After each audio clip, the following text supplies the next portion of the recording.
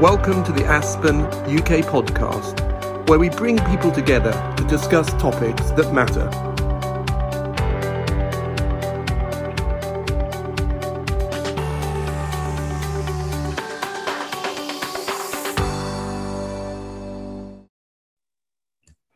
Hello. How lovely and incredibly timely to be welcoming you to this webinar and podcast on the future of Iraq.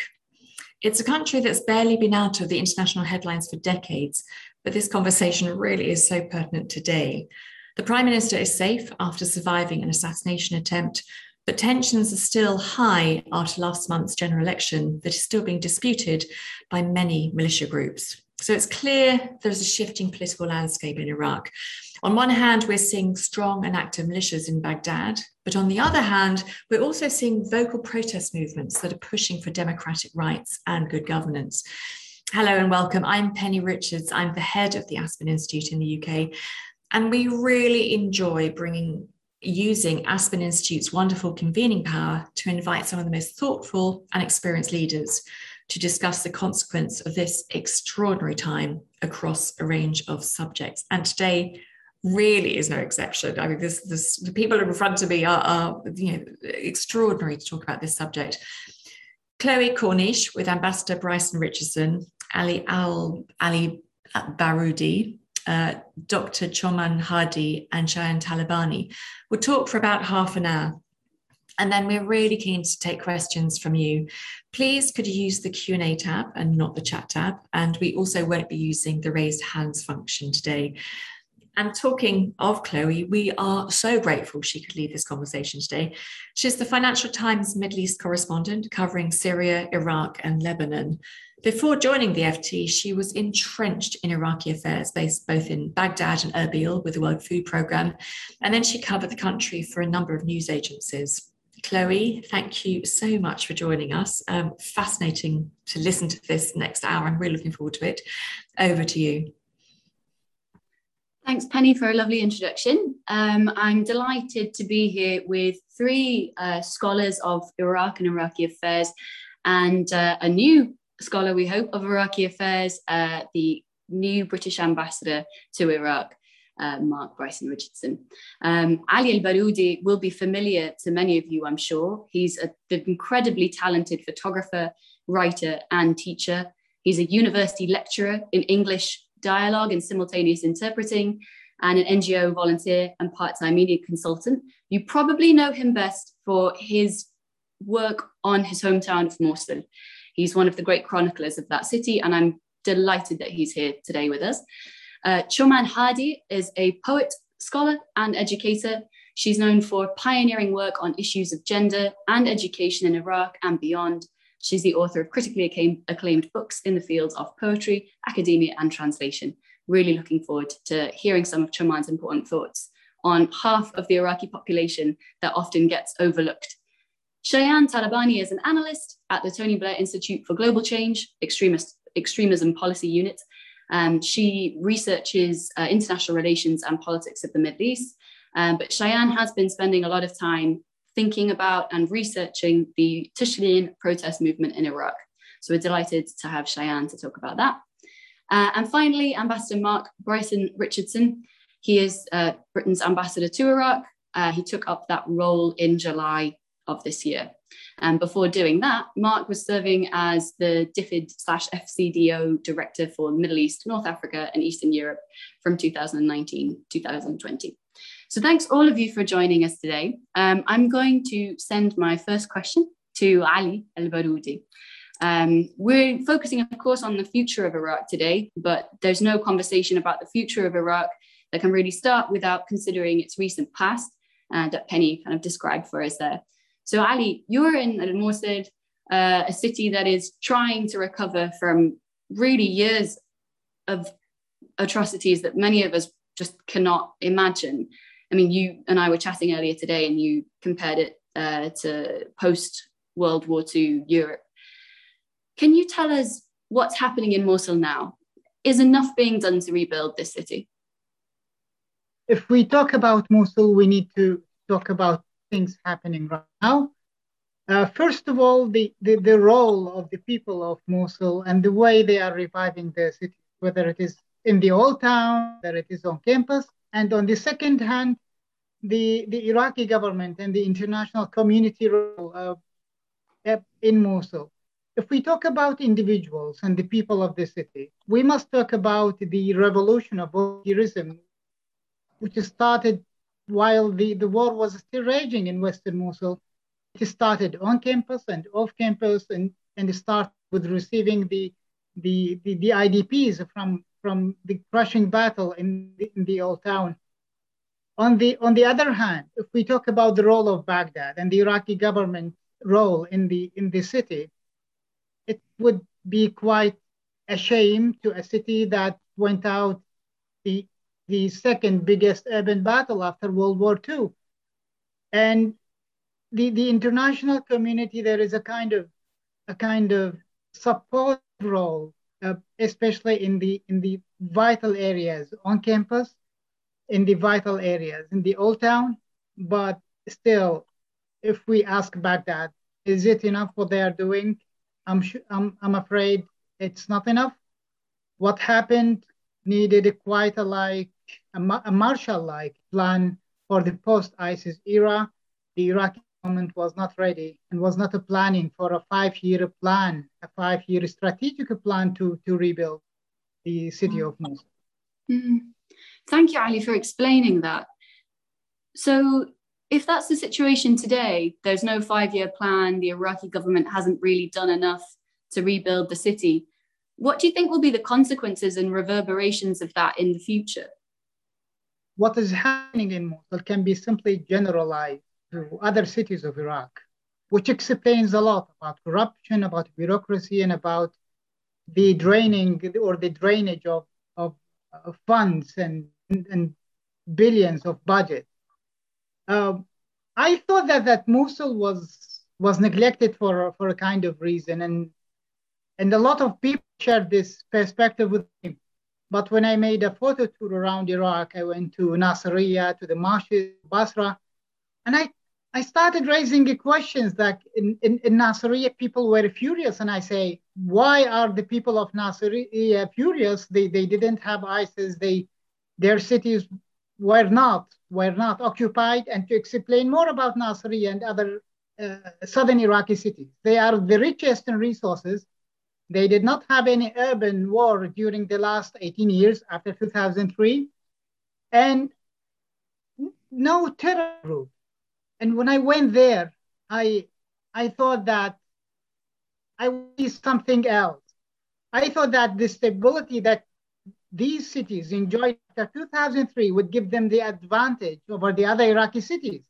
What I found out, they were not pretty much different from Mosul. In fact, I saw some neighborhoods of Mosul more organized, more decently rebuilt than a lot of the neighborhoods in Nasiriyah or even Basra.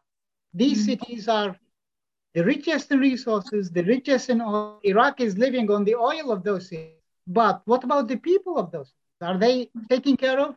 I'm afraid not. Ali, thanks for that insight. It's kind of great to hear your perspective coming from the north to the south, and explaining what you saw there. Shayan, I'm going to turn to you now. Ali has very eloquently kind of explained to us, given us real examples of the deep kind of corruption and mismanagement that have dogged the Iraqi state, have left the southern cities of Iraq, where the oil wealth comes from, in this miserable state as well. And of course, over this weekend, we saw a huge kind of attack on state institutions with what the Iraqi military described as an attempted assassination of the prime minister, or the outgoing prime minister, Mustafa al-Kadhimi. So, Shayan, looking at that incident over the weekend, what does that sort of tell us about the future of Iraq's state institutions and the sovereignty of them? Thank you, Chloe. I mean, I think it's clear that the attack on Iraq's Prime Minister, or for now at least Prime Minister Mustafa al-Kadhimi, was a clear violation of Iraq's state institutions. And, Khatami is also the head of Iraq's armed forces by technicality. So it is a clear violation of that. But in the wider context, it just shows the fragility of Iraq and the fragility of Iraq's state institutions. And I think it's quite, for Iraqis, for Iraqi leaders, and for those looking at it from a third-party perspective, it's clear that this assassination attempt comes at a time when leaders of the various factions, whether Shia, Sunni, or Kurdish parties, were meeting in Baghdad to discuss the formation of a new government following the recent elections, and the possible marginalization of Iran or pro-Iranian or Iran-backed militias in Iraq. The president Barham Saleh calls it an attempted coup on the constitutional system.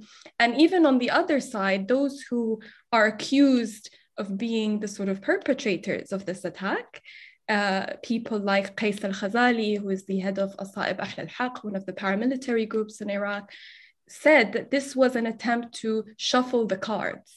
So there is a clear indication here that the recent attack was an attempt to sway the conversations and the negotiations that were being had in order to form this new government.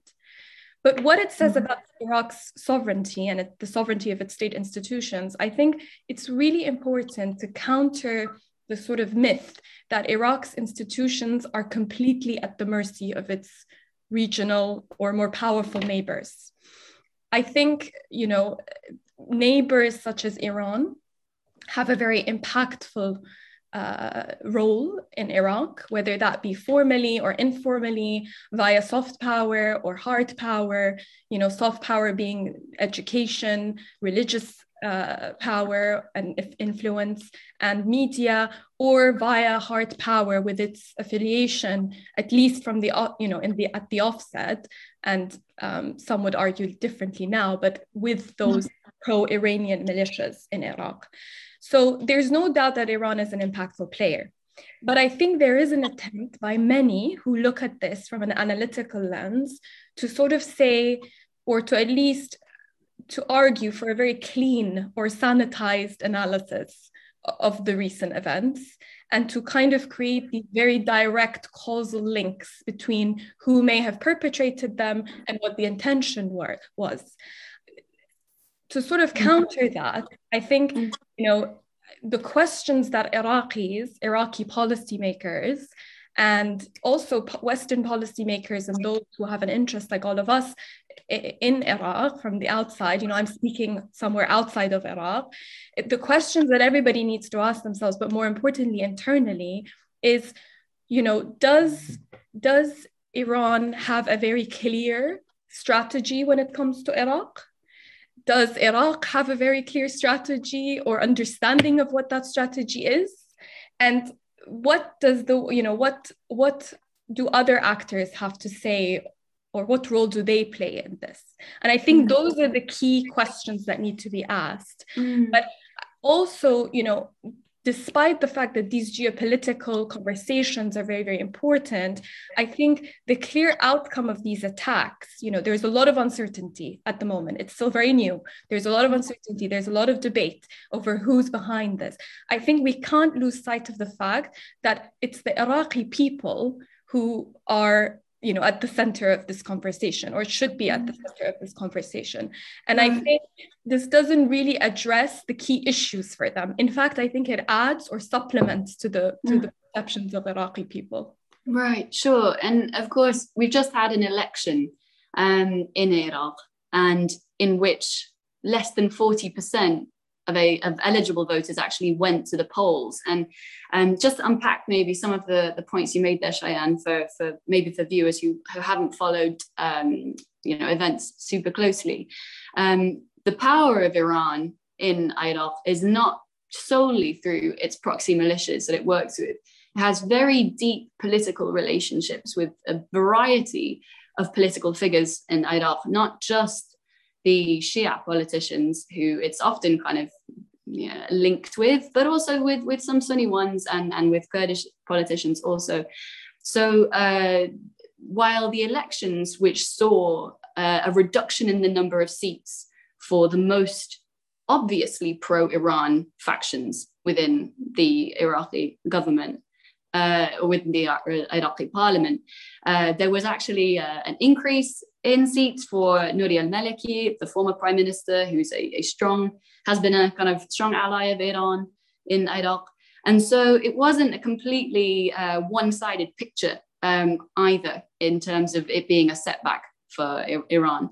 So I guess what we have also wondered a lot about with regards to Iran's influence in Iraq is the role that it has played in kind of suppressing or encouraging the suppression of the protest movement, the pro-democratic rights protest movement that Penny alluded to at the top. Shayan, really quickly, if you can, where do you see this protest movement going?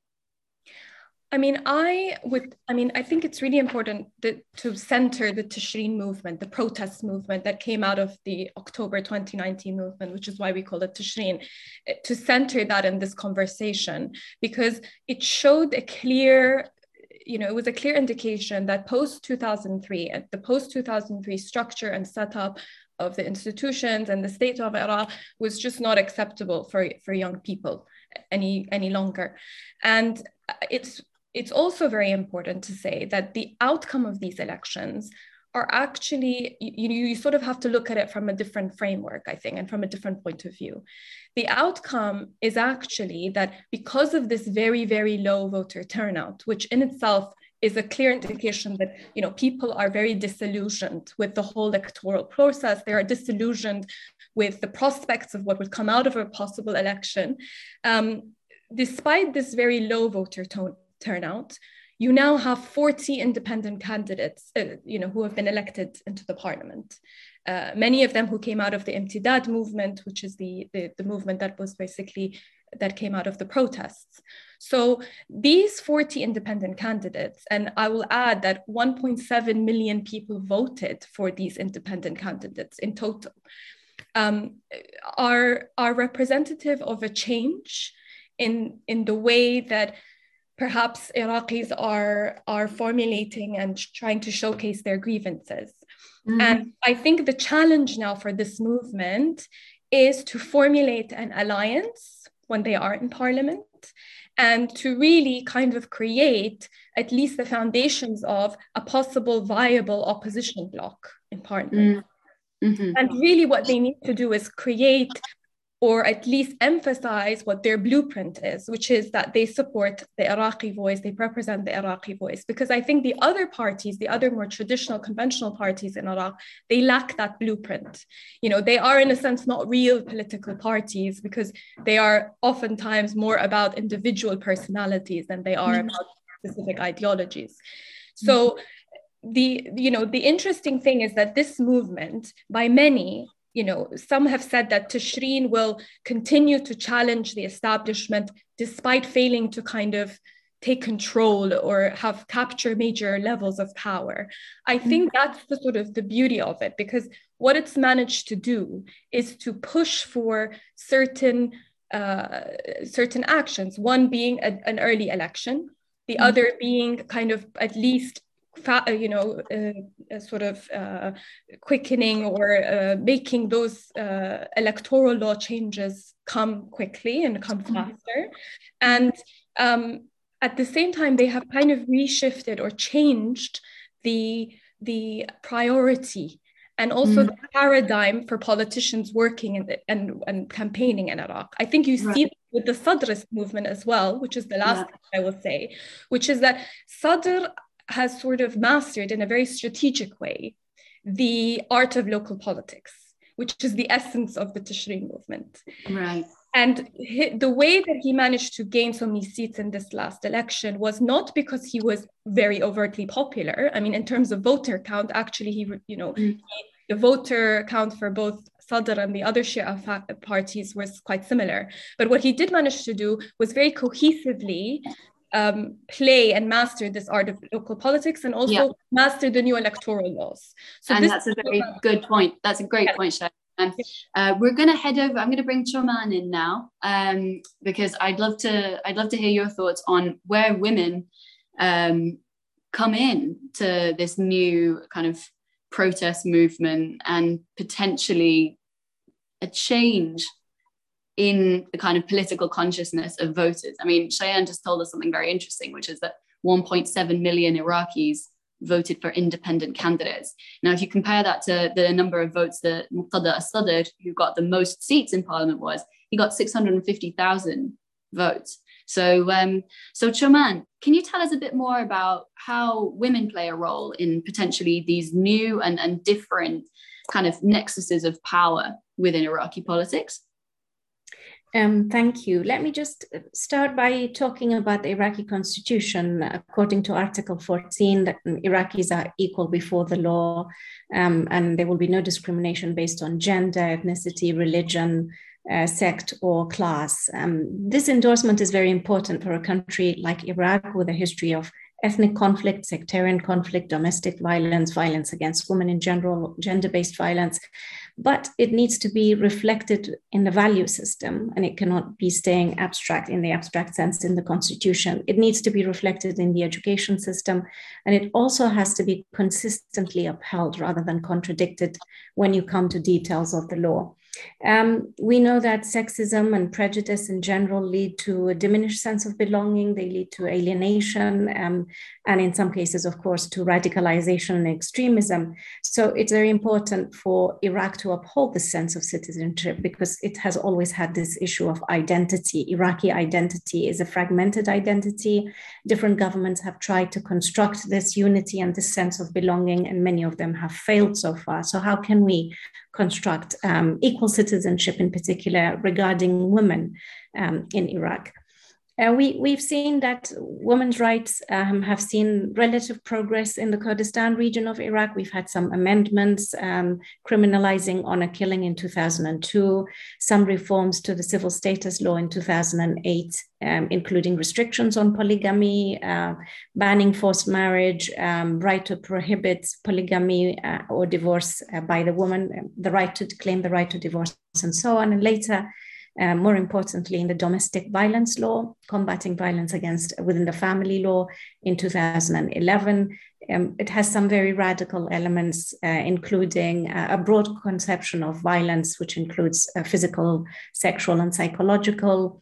It even addresses things like marital rape, although it's not called that, abortion through violence, women exchanging women, forced prostitution, even female genital mutilation.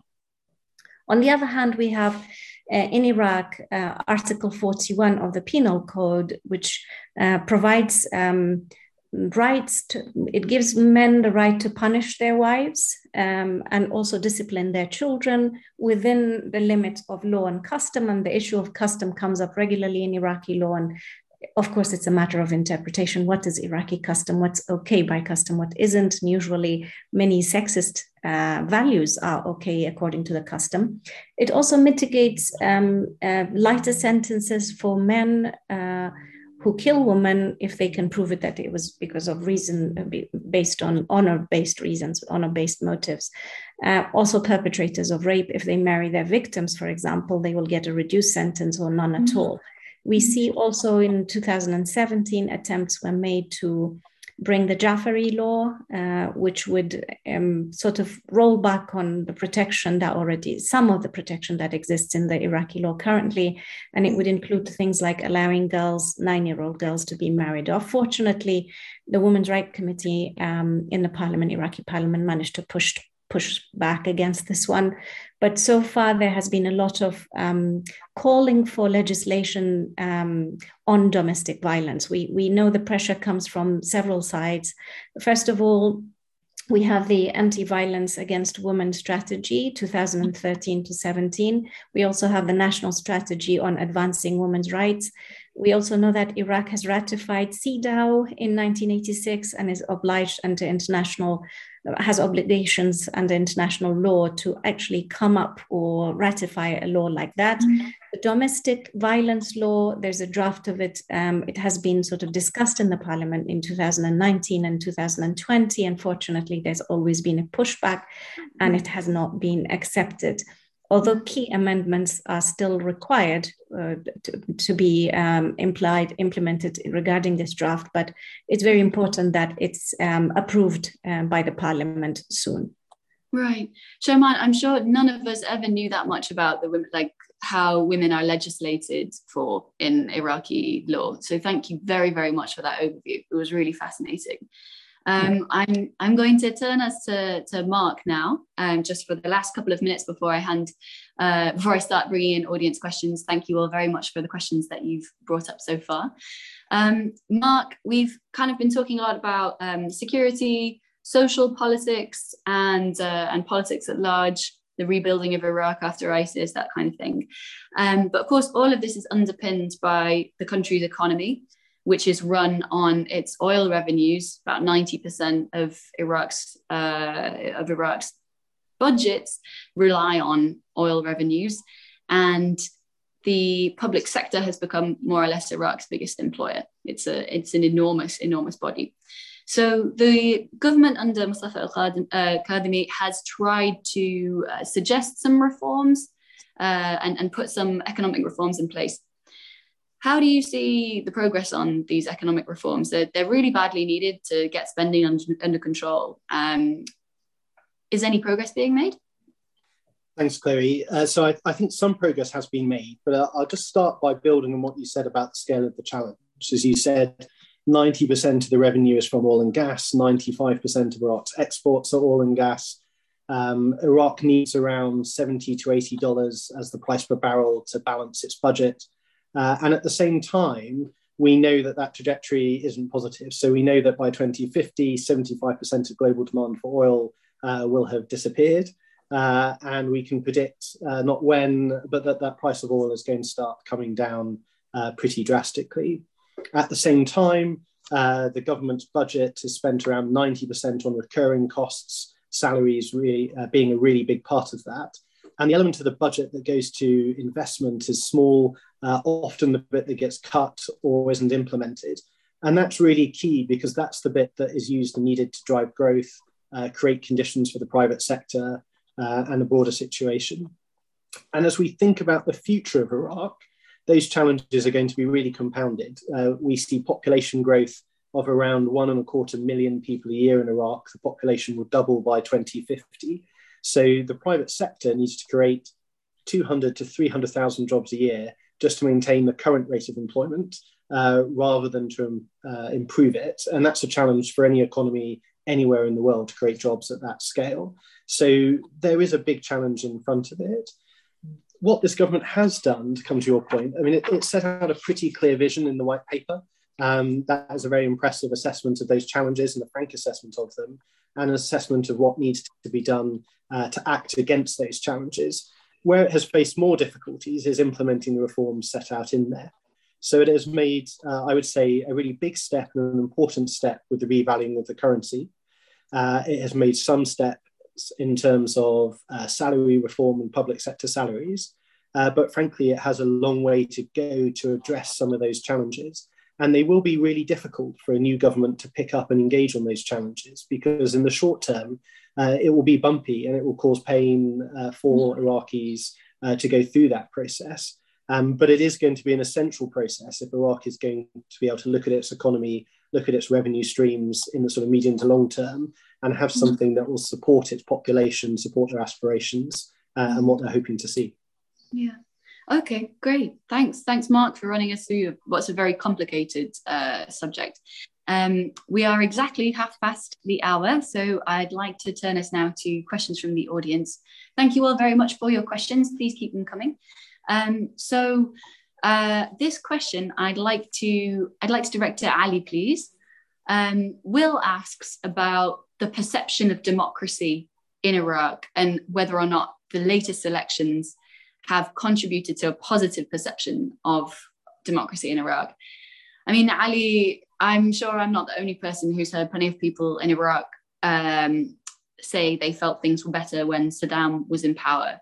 which is probably one of the saddest things that you can hear when you're in Iraq, especially if you're British. Do you feel like this latest election can help to change people's idea of whether or not democracy can deliver for them? As long as you mentioned Saddam Hussein, I would like to share something that we used to say under Saddam, and then we made a kind of funny comparison after 2003. Under Saddam, Iraqis used to say that don't whisper against the regime. After 2003, shout at the top of your voice, nothing is going to change. As far as democracy and action is concerned, even if the process is 100% accurate and 100% clean, who is taking the lead? The guy with the gun is the one to run the show. What is democracy going to do? It's like democracy against drones or democracy against guns. Who is going to win? Mm-hmm. And it's a great point, especially given what we saw over the weekend, whereas Cheyenne rightly pointed out, all of the context that we have here is a big negotiation over who's going to get to be in the government. And part of that set of factions are armed factions who also want to be in the government. And that's partially why they're suspected of being involved in the attempted assassination of the Prime Minister. Thanks, Ali. Great answer. Okay, so Angela has a question about Iran. So I think I'm going to put this to you, Cheyenne, as I think it fits into the sort of security geostrategic bucket, although I should have put it to Mark, really, to make him uncomfortable. But has Trump's maximum pressure campaign on Iran made any difference to Iraq and to the militias which are backed by Iran in Iraq? I think, I probably would redirect the question to Mark, to be honest, Chloe, because I'm not an Iran analyst, but of course, Iran's role in Iraq can't be, it can't be understated. We made this clear earlier. Whether or not the particular Trump maximum pressure campaign on Iran had a positive bearing on Iraq or not, I think if you ask people on the streets of Iraq, the main priority for them is, yes, we don't want Iranian involvement in Iraq, but actually the major issue that they have is with Iraqi political leaders and the wider system in Iraq and the structure that's set in place.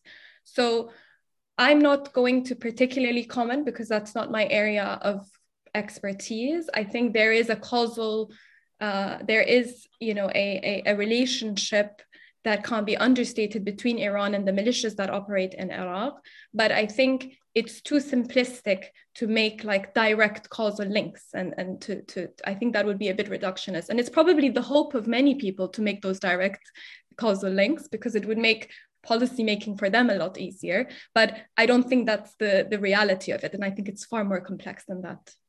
Okay, thanks for a very nuanced kind of response to that. Okay, I'm going to slightly change the question and send it towards Mark. Mark, to what extent do you think that the US policy of maximum pressure on Iraq served to further destabilize? The maximum pressure on Iran served to further destabilize Iraq? I'm going to say the same as Cheyenne. I wouldn't simplify it down to that one element. What I would say is clearly what the recent events have demonstrated in Iraq is that the region really matters. Iran is a really big part of that. Iran's relationship to political actors, security actors in Iraq is a really big part of that. But frankly, as we've seen over the last 18 months in particular, so does Iraq's relationship to its Arab neighbors, so does its relationships to the broader region. And all of those actors and players need to be playing a constructive role in Iraq if Iraq is going to move forward. That's why on Iran, we've been advocating for a return for Jaqara. We shall see how that plays out. We've all seen the discussions and commentary on that over the last few days. That and a conversation about Iran and the region is a crucial step for everybody because the region is interconnected. It should be interconnected. Cheyenne spoke at the start about the close relationship between Iraq and Iran, whether it's cultural, religious, economic, trade. The same applies to other neighbours, whether that's Turkey, whether that's Saudi Arabia, Jordan, etc. This is all together in one place. And, without focusing on the past, I think if we focus on the future, to answer your question, that needs a return to JECPOA. It needs a regional understanding about how everyone engages with each other and fits together in the region in a way that fully respects Iraq, its sovereignty, its ability to set its agenda, but which everyone is clear on the relationship between those actors. If I can, Chloe, could I also just pick up briefly on the question you put to Ali about the democratic process? I mean, two things that really just leap out at me about Iraq, perhaps as a newcomer. But firstly, we see the challenges now in terms of contesting these results, but this is the 5th democratic election in Iraq following a major conflict. That sort of track record is frankly unprecedented for countries coming out of the conflict that Iraq witnessed. And that's not to say there aren't remarkable challenges with it, but if you look at other countries emerging out of conflict, that is a positive trajectory. And I think there's a really interesting, hopefully positive point in terms of these elections and the lessons people take away. There was a low turnout to the elections, and that's a really big challenge for the new government when it comes in to think about how it engages and mobilizes people, and frankly for the traditional parties to think about. But I think some people who doubted the democratic process, who are concerned about whether their vote matters, will look at those 1.7 million votes that Cheyenne referenced, will look at how New Generation did in the Kurdistan region of Iraq, will look at how Imdad did, and conclude that actually their vote on the day did count and did make a difference. And if that carries through to the next elections, that for me is a very, very positive message that I think will have taken quite a lot of people by surprise who are skeptical about what that would mean. Thanks. It's lovely always to hear a positive message, Mark. I just want to maybe bring some of the things that people said when I was in Baghdad recently doing some reporting. And although you can vote in the elections and your vote could have mattered, all of the power struggles that are going on now happen completely behind closed doors without your participation as a voter. And nor does your vote really weigh as much as a gun, as Ali pointed out earlier. So the negotiations right now, they are about parliamentary seats, who gets to control ministries, and who's going to use their military heft to basically force the issue. And a lot of people said to me in Iraq, I don't think this is a democracy. This doesn't seem like a democracy to me, right? So while on the one hand, while the kind of technical success of the elections did take a lot of people by surprise, because it was considered to really have been the best run elections that Iraq has had, at the same time, everything that's happened since the elections has served, I think, to reinforce the general feeling that this still isn't really a democracy. Please, someone debate me on that. Can I just, if I may come in? I mean, I think this is very important to recognize. The low turnout reflects the state of giving up by the Iraqi people.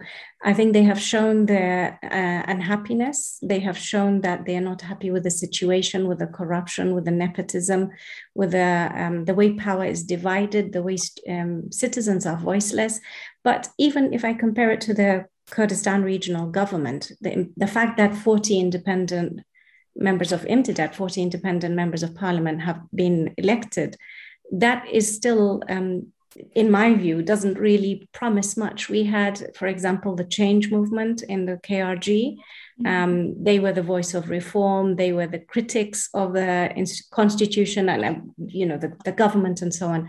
But when they entered the government, they decided to join the parliament and the government. They became so ineffective. They became part of the corruption, part of the nepotism, part of the problem. And they were very severely punished in this last election, and they got no seat in the Iraqi parliament. And I think this is this state of hopelessness where you think that demonstrating doesn't make a difference, shouting doesn't make a difference, protesting doesn't make a difference, voting doesn't make a difference, and people are just giving up. And that's a very dangerous place to be for the Iraqi government, because there is no buy-in from the larger community. Shaiman, that's such a good point. Yeah. I add to Dr. Choman, who was my former professor, by the way, so I have a lot of admiration for Dr. Choman. I just wanted to add to her comments and also sort of say that I think the question is not whether this is an exercise of democracy. I think the question is that this election was the beginning, I think, of a way to, or an opportunity to question whether parties and those in power in Iraq and political parties in different factions are sort of willing to institutionalize the political process. The reason that I say this is because the Tishreen movement, what it brought about was not only the early elections, but like I said, this quick adoption by the government of the new electoral laws, which, by the way, you know, in a sense, like they practically are a sense of creating more accountability, whether that be because it's a single non-transferable vote, or whether that be because they've divided now Iraq into smaller districts, which essentially make candidates more accountable to their constituents. And I think what's important about all of this is that all the parties are realizing that voters want a clean break from the past. And this is why I was saying about Sadr, that he has mastered the art of local politics, but for him, it is a strategic mastering of local politics. And I think if other parties and factions in Iraq also catch up to that strategic, you know, play on local politics, though I doubt they will, because a lot of them, for them, it's sort of personal campaigns. That's the sort of danger, but it also shows that the Tishreen movement can have that impact in a sense. So if, you know, they can sort of shift the framework, and they can kind of bring the parties together to accept or at least institutionalize those political processes. That's a really interesting point. Great. I'm going to take us to the hot button topic as ever of the United States' involvement in Iraq, because we've got lots of questions about that. And thanks again for all your questions. I'm going to try and roll this into sort of one question for the panelists to weigh in on. So we've got several people are asking about, you know, what is the US's intentions in Iraq? How long is it going to stay? And can the United States deprioritize the Middle East without first stabilizing Iraq, which I think is a very nice way to look at it. Who would like to weigh in on the question of the US's involvement in Iraq and whether or not it can safely kind of say goodbye and leave? Any takers? I can start by directing this one to Mark as a key ally of the US in Iraq. Thank you, Chloe. I saw that coming. We are a key ally. I'm not the US ambassador, but we are a key ally. I would challenge slightly the premise of the question. I don't think the US is trying to leave the Middle East or leave Iraq. I think very understandable that everybody asks those questions, particularly following wider events in Afghanistan and elsewhere. But you know, I don't think the US is trying to leave. I think it's committed to staying, and it's committed to staying both in terms of the coalition and its campaign against Daesh, which is at the request of the Iraqi government, and in terms of its broader relationship with Iraq and the region. So, and the Iraqi government asked foreign troops to leave at one point. Mark, wasn't there a parliamentary vote after the assassination of Qasem Soleimani that asked all foreign troops to leave Iraq?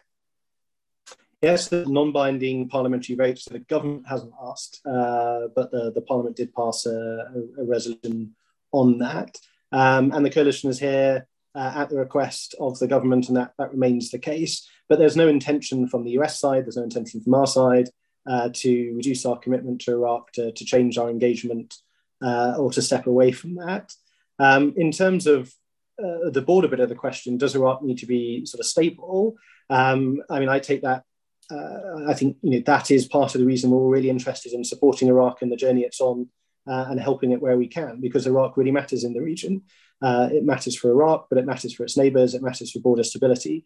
But that's not a prelude to then exiting. I hope it's the basis of a stronger and longer relationship, not the basis to then end that relationship. Right. Okay. Nice question here about economic diversification in Iraq. and why maybe it isn't happening.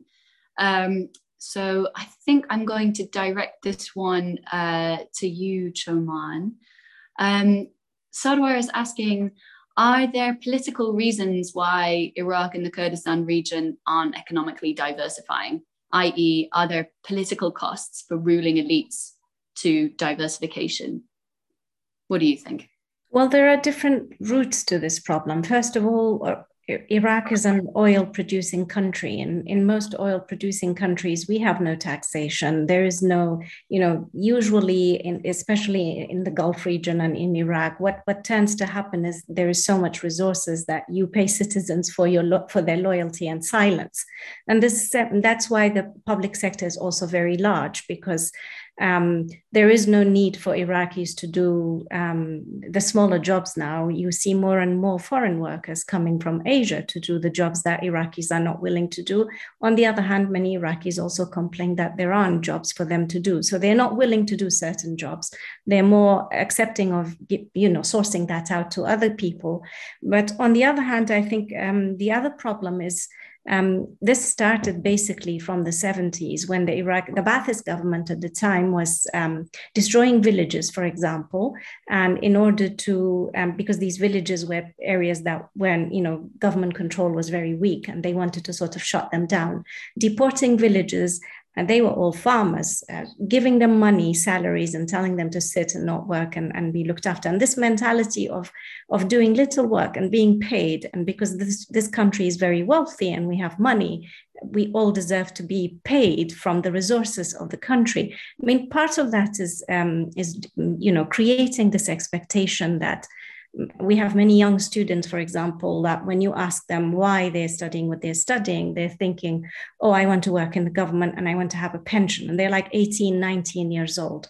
So the expectation is that the government is our father and they should pay us. They should give jobs to all of us, and they should pay all of us, and they should support all of us. And this, in the destruction of the rural economy and farming, in the past, the Kurdistan region itself, for example, produced agricultural outputs for the region, for Iraq itself, and the south as well. But the former Ba'ath government destroyed all of that. So, and we are now importing things from Turkey and Iran and other Arab countries and Saudi Arabia. So, and it's become more expensive to produce, to bring a new generation of farmers in to take on jobs that were one generation of farmers were lost. They either died or they were killed. So there are many reasons. The war contributed to it. The oil economy contributes to it. And this idea that really started, that this expectation of government father paying for all of us and us having to do very little work in return for this. Yeah. And there's also, I guess, the kind of another driving factor to that government hiring problem that the economy has, which is that political parties can use these ministries to award jobs to their followers, which then kind of helps them to get elected and secures their base of support. Okay. Also, if I may just add, also many of the private sector, like investing in this country, usually you would have to make a deal with one of the political parties, and they would have a big share of the money that you invest in the business. So unless you have political alliances and connections, it's very difficult to start businesses here. And that's another hindrance for people who don't have those connections or don't want to pay that much money to a political party just to be able to function. Yeah. Yeah, I mean, this jobs thing is a really big problem. I mean, last time I was in Iraq, someone told me that they had been considering paying $15,000 to secure a government job as a teacher, which they'd already been qualified to do because they had a teaching degree, but they couldn't find a government job. And that was how they thought they could best secure one. So Will has wants to make a point, which I'll put to the panel. Will says democracy is a very slow process. This is a very important point.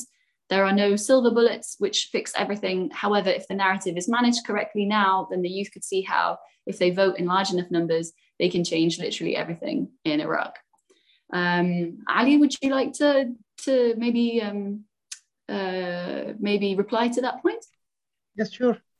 Well, it's kind of true that democracy is slow, but 18 years is not like a short time. Almost 2 decades, almost 1 million Iraqi people killed. We went through a lot. And the point that I want to raise here, that those people who caused all the sectarian violence, who sold 1/3 of Iraq to ISIS, in a couple of days, they are still in charge of the country. They are still in charge, and some of them are even promoted.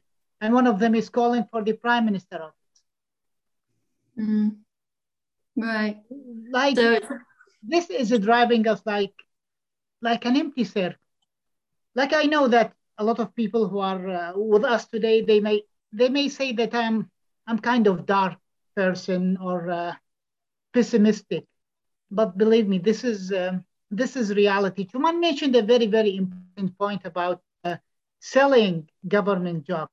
And like, I have two live examples. One of them back in 2006, a Musili. It was 2000. Yes, 2006, a Muslim politician, like, he sold government jobs to fresh graduates to vote for him.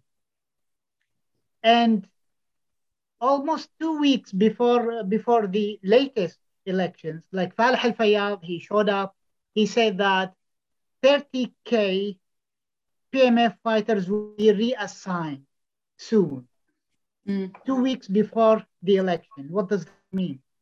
Like, they have the keys to all the vital joints of the government and of the cabinet. They are controlling everything. They made lethal mistakes. The 2014, we are still living the aftermath of 2014 and the Mosul liberation battle. Up to a couple of weeks ago, the dead bodies are still being retrieved from the old town. The Yazidis, 2.7K Yazidi girls are still missing. The IDP camps are still there. So all these questions like need to be truly answered. Is the election going to bring back to Sinjar or to rebuild the old town of Mosul and the riverside facade? These are the very vital questions that we have. Yeah. They need answered. Thank you. Yeah, that's a very important point, and I think Ali reminds me of how sometimes we feel like one thing's going right in Iraq, or like one thing's going in the right direction, but there's nearly always like a few other things to remind us that these really long, deep, like the long history of these deep-seated problems, which are not entirely caused by Iraq itself. Some of them were caused by, a foreign invasion in 2003 that did a great deal of damage to the structure of this country. It just reminds, like, your comments are exactly correct. We can't forget that there are still dead bodies being found in the old city of Mosul. And there are still hundreds of missing men in Al Anbar and stuff. If I just come in, sorry, because thanks, Ali, for mentioning the Yazidis. I think this is one of the examples that brings home the problematics of Iraqi law regarding women. For example, women don't have the right to abortion, right? So these Yazidi women who were raped by ISIS and came back pregnant did not have the right to abortion. They had to carry the pregnancy through. Unfortunately, there's another law in Iraq which says a baby born to a Muslim father will be Muslim. That meant the children were by law Muslim and not Yazidi, and the Yazidi community did not accept them. The third problem that also legal law and women's role was Iraqi ID law. You cannot get an identity card in the name of your mother. If your father is missing, so if you have a child as a result of rape or unknown fathers who disappear on the woman and so on, you cannot get an identity card for your child. And these children will become without Iraqi IDs, and many of them end up in orphanages in different parts of Iraq. And these women don't have access to their children. So just the case of Yazidi woman brings home 3 different legal issues that really restrict women's right to not only their own body, abortion, but also the right to having their own children, looking after their own children, and being allowed to mother and parent these children. What will happen to these children who end up in orphanages? Some of them will probably end up the cycle of violence, radicalization, disillusionment, exclusion. But these are things that there was a moment that we could have dealt with that. We could have at least changed the law so that abortion would be allowed in the case of children born out of, conceived in rape, or, the Iraqi ID law, which at the moment several NGOs are working. There's a draft with the Iraqi parliament, which we hope will get a vote on at some stage. Mm-hmm. Joman, thanks again for bringing up a really important point and just reminding us how the very fabric of some of this legislation kind of contributes to, as you said, disillusionment from society and disenfranchisement and a whole bunch of things that will probably be problems in the future. It's easy for us to get distracted by only the violence of the now and not see the violence within, these legal frameworks. Oliver has a question. I think this might be our last but one. So Oliver says, as these last elections have isolated politicians who have militias that are close to Iran, as they've lost many seats, can the electoral process be said to be the best way of fighting these militias that are currently degrading the sovereignty of the Iraqi state? Or does the state have to confront these militias head on? So I'm just going to add one tiny bit to that question, which is many of these militias are in fact part of the state now. So they've been brought into a security apparatus called the Hashd al-Shabi, and many of them receive salaries for their fighters from the state, which makes, and they also have political representation and control ministries. So this makes it even harder to disentangle these militias from the state itself. So who would like to take on this question about whether or not elections are the right way to try to isolate and degrade the power of these militias? I'm happy to jump in, Chloe, if that's okay. Please. And also, I will add to something that Dr. Choman said earlier as kind of my final, remarks. But on this question, I think many would say that right now what is needed, and I know a lot of people within Iraq are saying this as well, they would say that a strong leader is now needed to lead, So, someone that is a big player or an established player in the system, or a sadrist, established sadrist, as they are the leading bloc in parliament.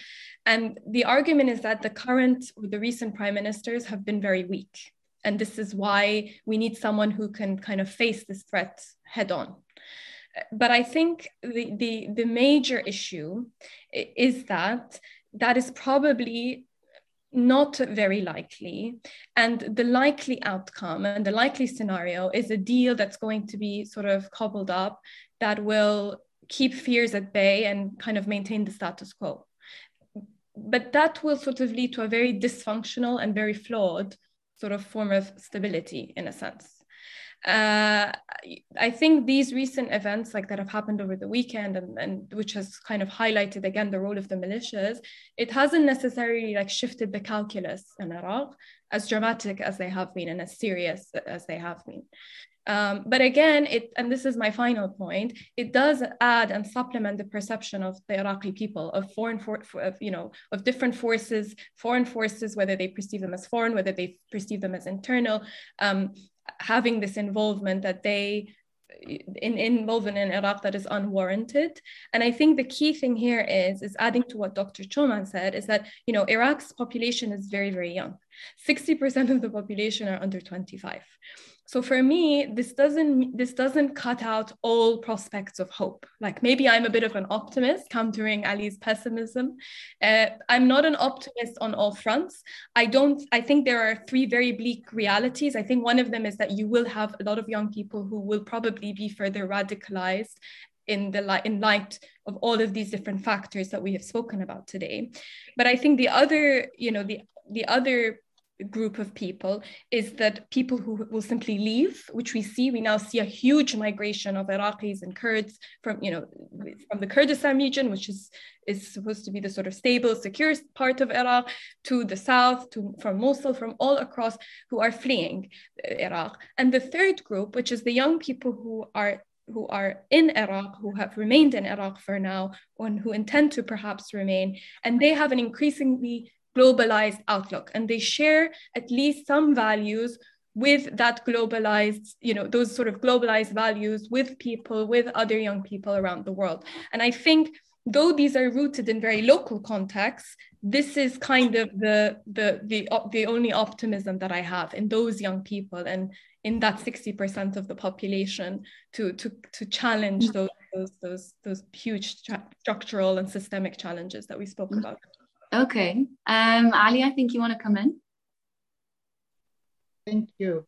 Reply to Diane and to the rest of the panelists and the audience. Thank you very much. Like staying in Iraq, a complicated country like Iraq is a kind of optimism, by the way.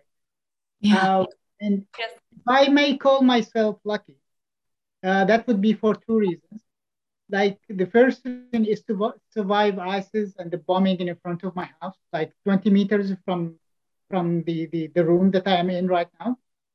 And the second thing is for seeing the revitalizing role of the youth and the people of Mosul, the openness that Mosul is witnessing, like Mosul has not witnessed this amount of politicians, the pub visit, the papal visit, the number of ambassadors visiting Mosul from 2017 to 2021, the role of the international community and the NGOs and international organizations, this kind of openness, like I haven't seen in my life, and I am almost 40 and 6 years old.